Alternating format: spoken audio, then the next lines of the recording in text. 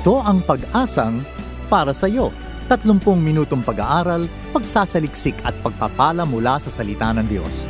Bawat linggo ay sinisikap ng programang ito na ihatid sa inyo ang tanging gabay na maaasahan sa masalimuot na mundong ito, ang makapangyarihang salita ng Diyos.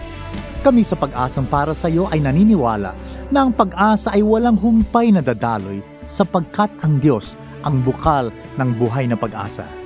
Bago natin pakinggan ang salitang magpapalakas at magpapalaya, pakinggan natin ang natatanging bilang na ito.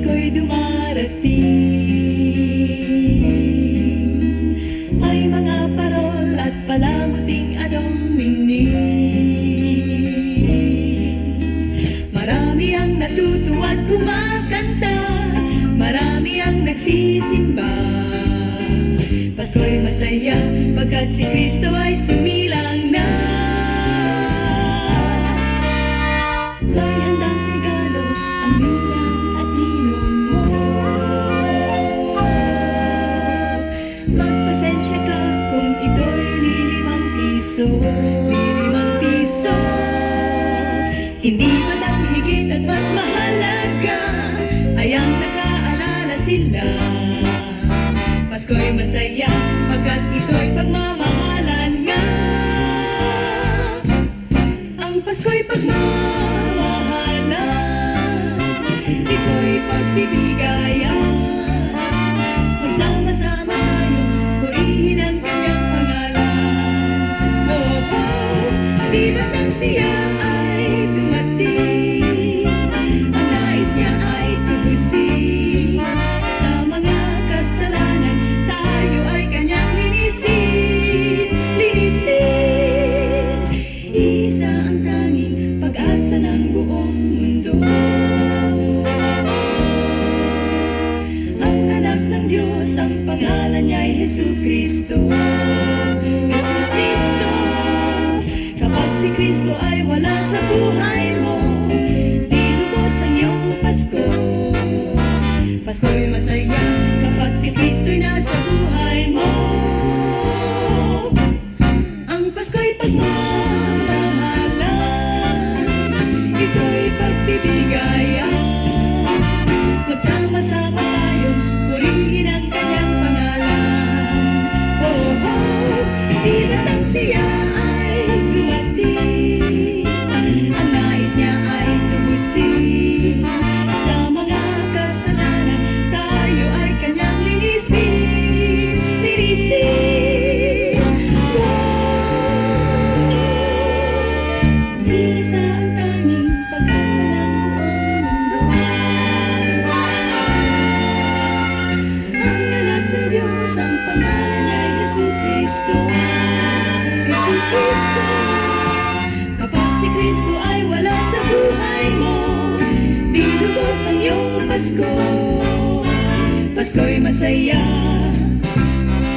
ito'y lagi ng makulay. Pasko'y masaya kapag si Kristo'y nasa buhay mo. Nasa buhay mo. Nasa buhay mo. Pasko'y masaya mula sa dakilang pagsilang, pamaskong papuri mula sa mga papuri singers. Isang magandang araw sumayin nyo mga giliw nating tagapakinig ng ating programang Pag-asang para sa iyo. Ako si Rodel Lacson at tayo muli magkakasama sa loob ng 30 minutes na pag-aaral, pagsasaliksik ng salita ng Diyos. And sabi nga natin, ang ating programang Pag-asang para sa iyo is a radio broadcast of the Philippines General Council of the Assemblies of God and produced in partnership with Asia Pacific Media Ministries. Alam niyo yung Asia Pacific Media Ministries o AP Media, yan ang talagang kapartner natin dito sa ating programa. kung saan yung ating mga kaibigan dyan, sila Pastor Peter, sila Alvin, sila JR, Sister Gina, sino pa mga nandyan? Si Brother Johnson, yan, si Pastor Patrick Tan, at of course yung ating mga butihing mga boss dyan, o mga nangunguna dyan, si Brother Keith and Sister Delcy. Yan, sila ang mga kasama natin, katuwang natin dito sa ating programang Pag-asang para sa iyo. Nakalimutan natin, Sister Grace pa pala, no? Siya yung unang-una kong nakikita dyan. Pag pumapasok ako dyan sa office ng AP Media. Mga kaibigan natin yan, mga katuwang. Yan. Kaya magandang araw sa inyo. And thank you for your continued support and encouragement to our program. Talagang napakabilis ng araw. Desyembre, pareho lang yun. December na, no?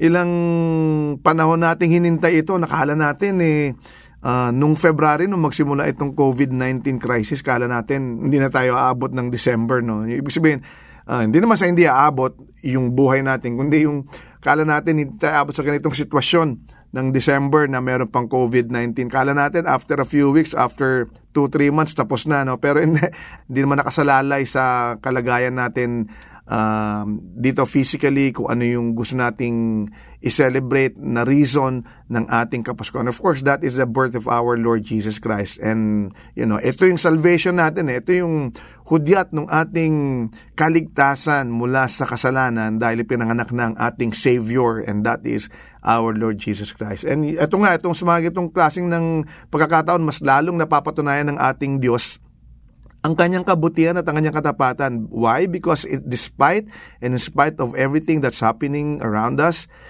He remains faithful, He remains just, and He remains a good God na talagang pinangangalagaan tayo. Kaya ka nandyan ngayon, kapatid. Kaya ako nandito pa hanggang ngayon dahil sa kabutihan ng ating Panginoon sa kabila nung mga nangyayari sa atin. Kaya, kapit lang tayo, no? Disyembre na, celebrate natin ang tunay na dahilan ng ating Kapaskuhan. Let's celebrate the Lord Jesus Christ. Celebrate din natin ang Firecrackers Prevention Month.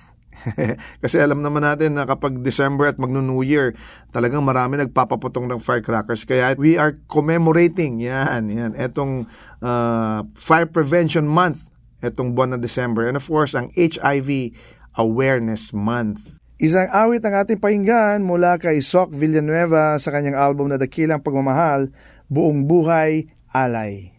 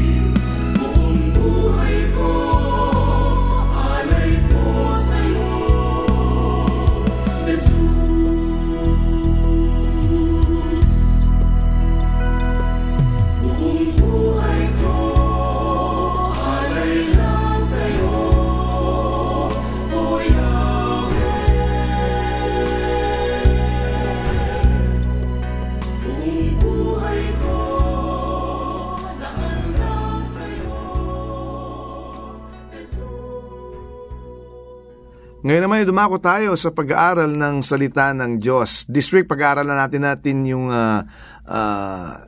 isang kabanata sa libro ng Psalm o sa libro ng awit, no? Kung saan, ito, very familiar tayo rito. Ito isang popular na kanta na palagi natin kinakanta. Ang title ng ating pag-aaralan ngayon ay Thirsting for God o ang pagkauhaw sa ating Panginoon. Ito'y kukunin natin mula sa Psalm 42 verses 1 to 2. Basahin natin. Pwede rin kayo makikanta habang binabasa ko to. Ang sabi dito, verse 1, As the deer pants for streams of water, so my soul pants for you, my God. My soul thirsts for God, for the living God.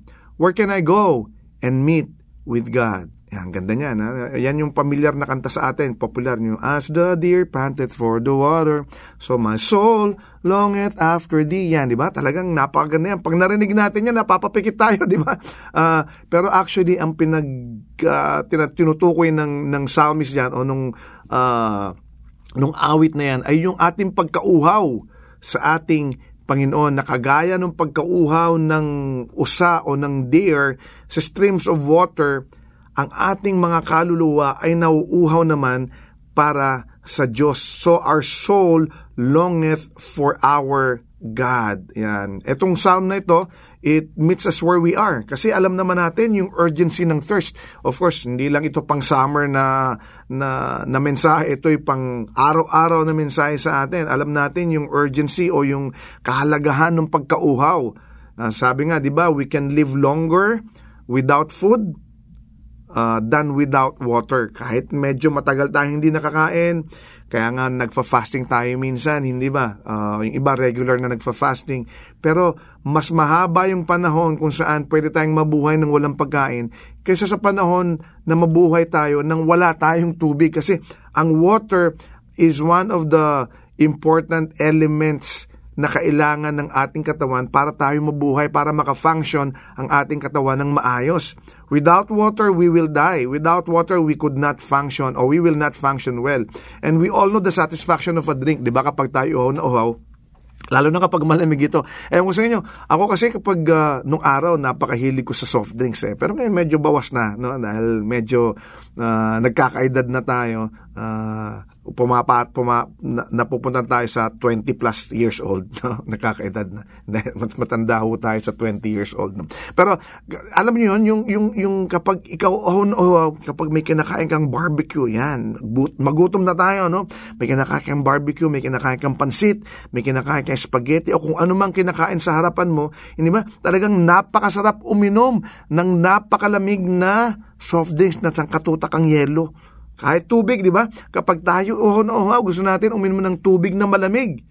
Yung iba kahit hindi malamig, basta makainom lang ng tubig, walang problema. Bakit? Kasi nakikwench ito ang ating uhaw. Natatanggal nito, napapawi nito ang ating pagkauhaw. Yung katawan natin na kapag mainit ang panahon, kapag marami tayong ginagawa, nagsisikret ito ng mga fluids o ng liquids outside of our bodies. Yun yung pawis, yun yung kung ano mang mga liquids na lumalabas sa mga balat natin. At paano malalagyan yun? Paano itong mapapalitan kundi sa pagpalit ng tubig na kailangan ng ating katawan? So alam natin yung urgency, alam natin yung kahalagahan ng pag-inom ng tubig kapag tayo uhaw. Pero itong psalmist, inilink niya o inahalin tulad niya o idinugtong niya yung pagkauhaw ng ating pisikal na katawan sa pagkauhaw ng ating mga espiritu. Di ba? Itong pagkauhaw na ito ay kapag kauhaw din ng hindi lang ng ating pisikal na pangkatawan, kundi pagkauhaw din ng ating spiritual na katawan sa ating Panginoon. Sabi ni Charles Spurgeon, sabi niya, give David his God and he is as content as a thirsty deer, which finally, after a long search, quenches his thirst and is perfectly happy. Ang sabi niya, ibigay mo kay David, yung kanyang Diyos, at magiging kontento siya kagaya nung isang uhaw na usa, kung saan finally, after a long search, naibsan o napawi ang kanyang uhaw, and he is perfectly happy now. Ganun din, kapag tayo ang ating kaluluwa natagpuan ng ating Panginoon, kapag napawi ng ating Panginoon ang uhaw ng ating spirito, then we will be perfectly happy. Sino ba naman ang hindi, di ba? Di ba kapag ikaw ang physical ang pinag-uusapan natin ngayon, kapag ikaw at uminom ka ng tubig, di ba? Ang sarap ng pakiramdam mo. Parang gusto mo nang matulog, humiga, di ba? At magpahinga ng sangkatutak na oras. Bakit? Kasi napawi ang uhaw ng ating katawan. Pero sino-sino ba ang mga nauuhaw sa Biblia? Pag-aralan natin ng ibang mga taong yan na mga kaisipan about the thirsty people in the Bible. Unang-una, meron tinuran ang Biblia patungkol sa uhaw na babae sa well, o the thirsty woman at the well. Ito matatagpuan natin sa libro ng John, chapter 4, verses 5 to 15. Kung saan, alam natin ng kwento yan, na si Jesus nagta-travel siya, and then he came upon a well in Samaria, kung saan nandoon yung balon, at nandoon din yung babae. Iinom siya nauuhaw si Kristo Kahit ang ating Panginoon si Kristo, nauuhaw siya. Why? Because he was 100% man and he was 100% God. So nung nandito siya sa earth, nauuhaw ang ating Panginoon, nakakita siya ng balon at nakita niya doon yung babae, woman of Samaria. Etong babae to, she had a story to tell. Unang-una, yung buhay niya medyo hindi ganun kagandahan. Life had not treated her well. Siguro nahirapan siya sa buhay niya, kaya yung may uhaw sa kanyang sa kanyang kalooban at ito'y na-reveal sa kanyang failed marriages. Alam naman natin yung istorya, di ba? Siya ay may 5 asawa at may kinakasama siya ngayong isa pang lalaki. So makikita naman natin yan. So nagkaroon siya ng failed marriages kasi during that time uso ang divorce. Inaalaw yan nung panahon na yon, na pwede mag-divorce, o yung iba maaari niyang naging asawa, maaring namatay na. Pero lahat ng kanyang naunang 5 asawa, paano natin nalaman na may 5 siyang asawa? Binasa kasi natin yan, di ba? Sa mga 5 naging asawa niya, she kept looking for men to bring satisfaction to her life, di ba? Naghahanap siya ng relasyon na magsasatisfy nung kanyang pangangailangan. She had been married 5 times, sabi nga natin, and was now living with one that is not her husband during that time, no? Na kasalumuha siya ng ating Panginoon Jesucristo. At nakita ng ating Panginoon yung kanyang pag-uuhaw. He knew about her thirst, not only for relationship, not only for a good life, not only for something that she would like to live on dahil sa kanyang nakaraan buhay maaari. Pero alam ng ating Panginoon yung kanyang pagkauhaw doon sa isang eternal na relasyon. No, at hindi pa niya alam na mabibigay yon ng ating Panginoon si Jesucristo. Alam ng ating Panginoon yung fruitless search din ng ating happiness. Kapag tayo lumapit sa ating Panginoon, alam ng ating Panginoon yung ating hinaing, alam ng ating Panginoon yung ating fruitless search for happiness. Lahat tayo naghahanap ng kaligayahan. Alam ng Panginoon yan. Alam ng ating Diyos yan kung saan tayo naghahanap ng ating peace of mind, ng ating panloob na kasiyahan, o ng ating internal joy, kung gusto nating sabihin na ganon. Pero lahat tayo may ganong klase ng pagkauhaw. Uhaw tayo sa magandang relasyon, uhaw tayo sa magandang buhay, uhaw tayo sa paghanap ng kaligayahan. Lahat yan nakikita ng Panginoon. Kaya lang ang maganda rito, He offers her the living water. Inalay ng ating Panginoon, sabi niya, ang kailangan mo hindi ang tubig niyan, kundi ang tubig na magbibigay sa iyo ng panghabang buhay na kaligayahan na kahit kailanman na hindi ka na muling mauuhaw. Yun ang sinabi ng ating Panginoon sa babae. He offers her living water to quench her inner thirst and the end of her search for happiness. Ganon din ang ino-offer ng ating Panginoon sa atin. Lahat tayo may kauhawan. Pero ang sabi nga, like the deer pants for water, our soul longs for God. Our soul thirsts for God. Yun ang kailangan natin at kailangan nating hanapin ito sa ating Panginoon at hindi sa kung saan man. May isa pang lalaki na nauhaw, no? Kaya lang ang pagkauhaw niya, naramdaman niya ng gusto na nandun siya sa impyerno, sa hell. Ito yung tinutukoy natin si Lazarus, si Lazarus na namatay, at yung mahirap na si Lazarus, dito si Lazarus na kapatid ni Mary and Martha. Si Lazarus and the rich man. Ito makikita naman natin sa Luke chapter 16, verses 19 to 24, kung saan may isang mayamang lalaki, no, at merong isang mahirap si Lazarus, no, magkaibang sitwasyon ng kanilang buhay. Yung si Lazarus, kontento siya sa pamamalimos. He was begging for food, he was begging for money, he was begging for shelter. Lahat namamalimos siya. Pero itong lalaki, itong mayaman, nakatira siya sa isang malaking bahay, sa isang mansyon. He was doing very well, living lavishly every day. At ito si Lazarus nasa labas nung kanyang gate. Kaya lang something went wrong. Both of them died. Pareho silang namatay. When the rich man died, yung kanyang pagkauhaw biglang nabuhay, no? Namatay siya, pero yung pagkauhaw niya nabuhay naman.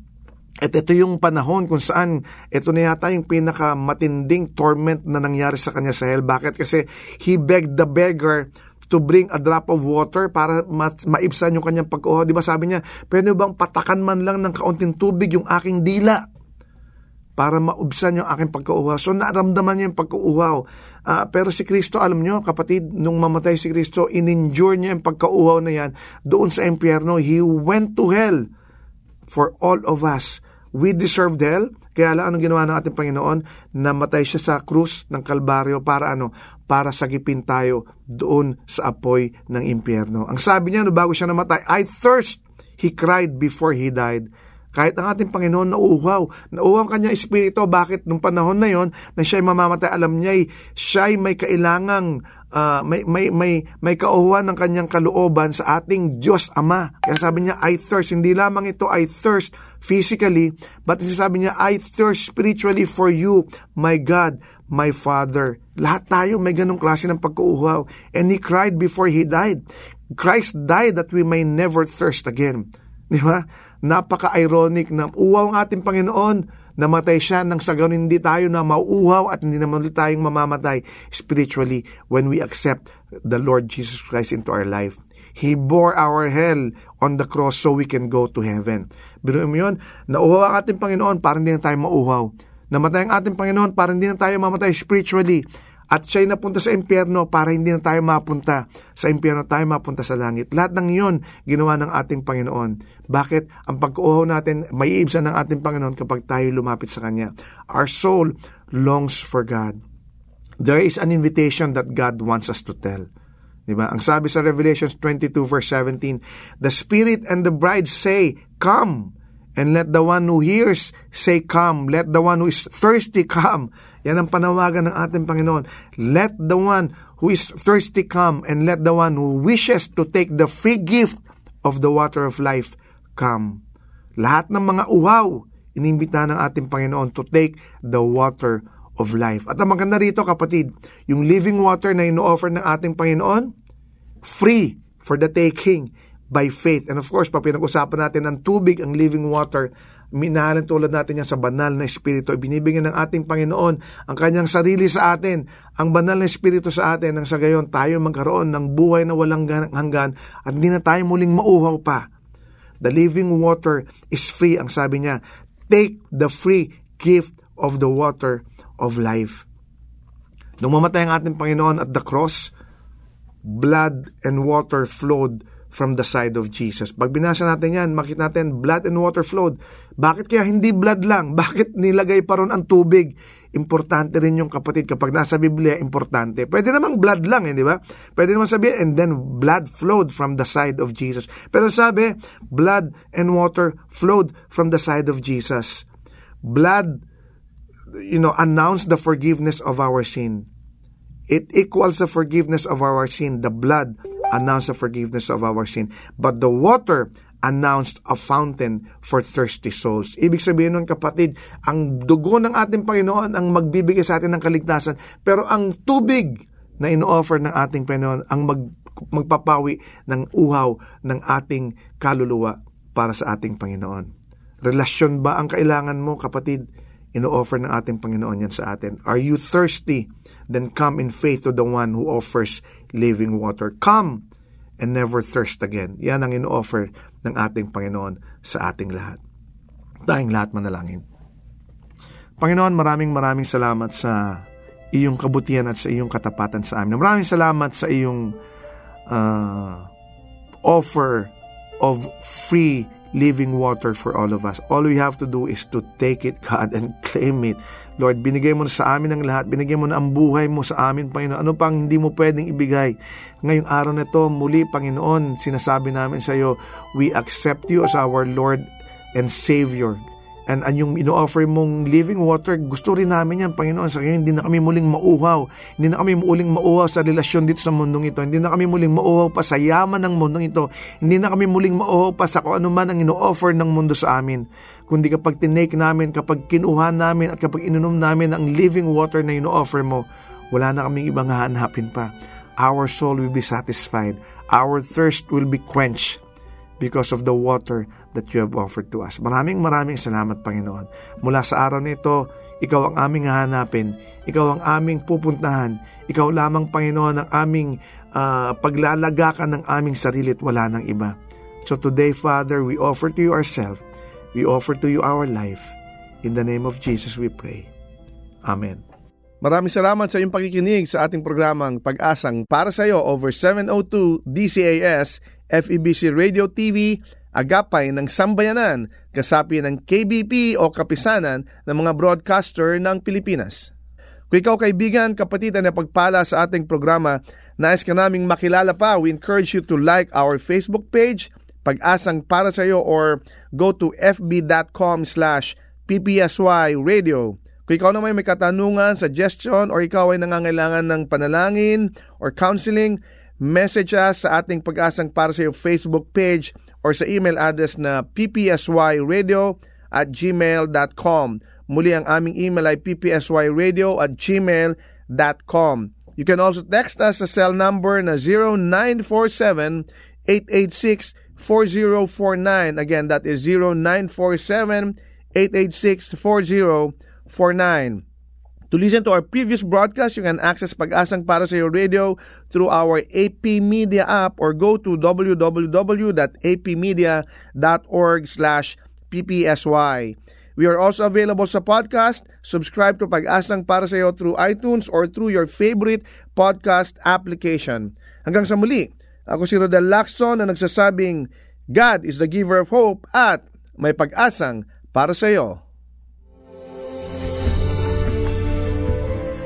Kami umaasa na kayo'y naliwanagan at natulungan ng mensahe sa araw na ito. Ang Pag-asang para sa iyo ay palatuntunang nakalaan upang magbigay ng mga praktikal na kasagutan sa inyong mga suliranin sa buhay. Ang Pag-asang para sa iyo ay isang paglilingkod na gawain ng Philippines General Council of the Assemblies of God. Kung kayo naghahanap ng gawaing pagsamba na malapit sa inyong lugar, ay inaanyayahan namin kayong dumalaw at dumalo sa anumang Assemblies of God na sambahang malapit sa inyo. Hanggang sa muli, nagpapasalamat po kami sa inyong masayang pakikinig at lagi niyong tandaan, ang salita ng Diyos ay may pag-asang para sa iyo.